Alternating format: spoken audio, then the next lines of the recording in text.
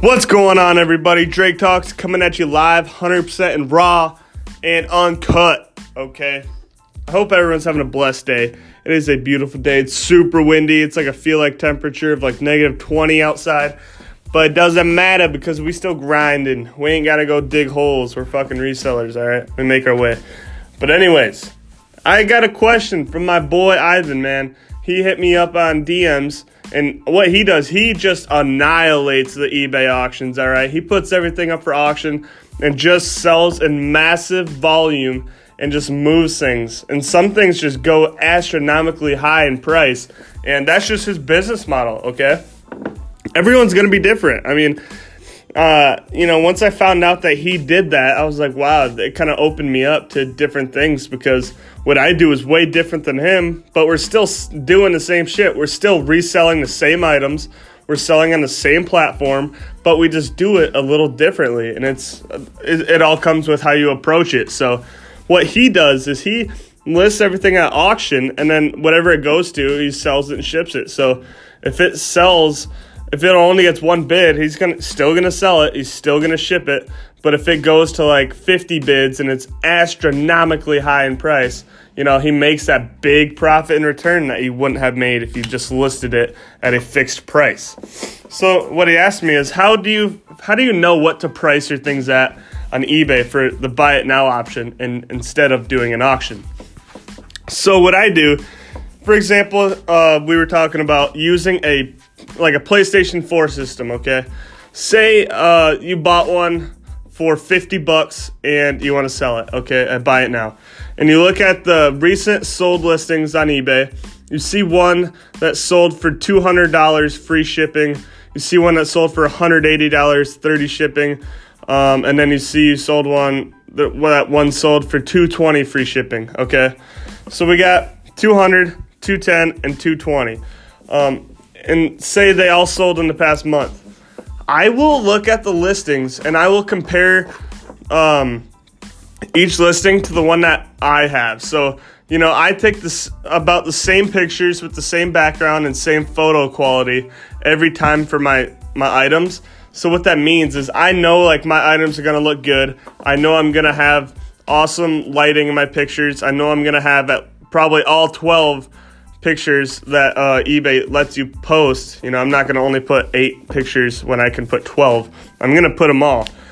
And some listings, some people aren't real eBay sellers. So what that means is they'll post blurry pictures and price their stuff super low because they aren't familiar with resale value and they just want it gone. Just like mom and pop, they're just selling stuff on eBay to get rid of it and they don't know the value.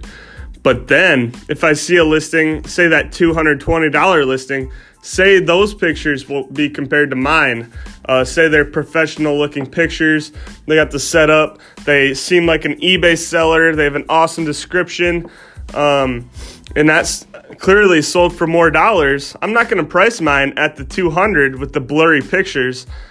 I'm going to price mine at the 220 with the awesome pictures because I compare that to mine. It's all relative. Another example, say you're selling a speaker. Okay, say my speaker is really dusty and dirty. I'm not going to sell mine for $50 to a $50 listing that sold recently that's in good shape. I'm going to sell mine that's compared to the shape that mine's in. So I'll go through and find maybe mine is similar to one that sold for $35 instead of $50. And it's in similar condition. It's pretty dusty, pretty dirty, all kind of beat up. I'm going to sell mine at $35, I'm not going to ask for more than it's actually worth because I won't get any bites, So that $50 one's in excellent condition and mine's not. I'm not going to sell mine for the same as that great condition because it will just sit. I won't have anybody biting. I won't have any messages. They're going to be like, this dude's crazy. I'm going to buy this super, super good one for $50 instead of this shitty one for $50. So just look at the recent sold listings and compare your condition, the pictures that you take, and the effort you put into your listings into the others. It's basically just a comparison, and you break down to what you want to do. So yeah, the biggest thing is just comparing your condition and your pictures, the quality you put into your listings, like the amount of words you put in the description, the quality of pictures, all that. Compare that to recent sold listings and price relative. Don't try to price more. You can price a little less, but I wouldn't recommend it because you don't really have to.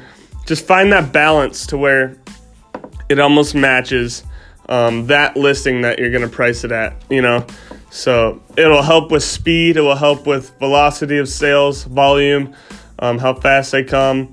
And it has really worked well for me. I've seen it work as a good strategy to just compare mine to the ones that I'm basing it off of.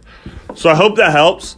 If you guys have any questions, I know this is kind of a confusing topic, a very specific topic, but it was a question I got, and I thought it would be worth it to go into detail and explain it on a podcast. So, that's what podcasts are for, to help people and to share. I'm just sharing my experience with it and what works for me, So, yeah, I appreciate you guys listening. If you have any questions about this podcast, please DM me on Instagram at Drake Talks, DrakeTalks. I'm also on YouTube. Go check out my YouTube channel. Links to my Instagram bio, but it's also Drake Talks as well.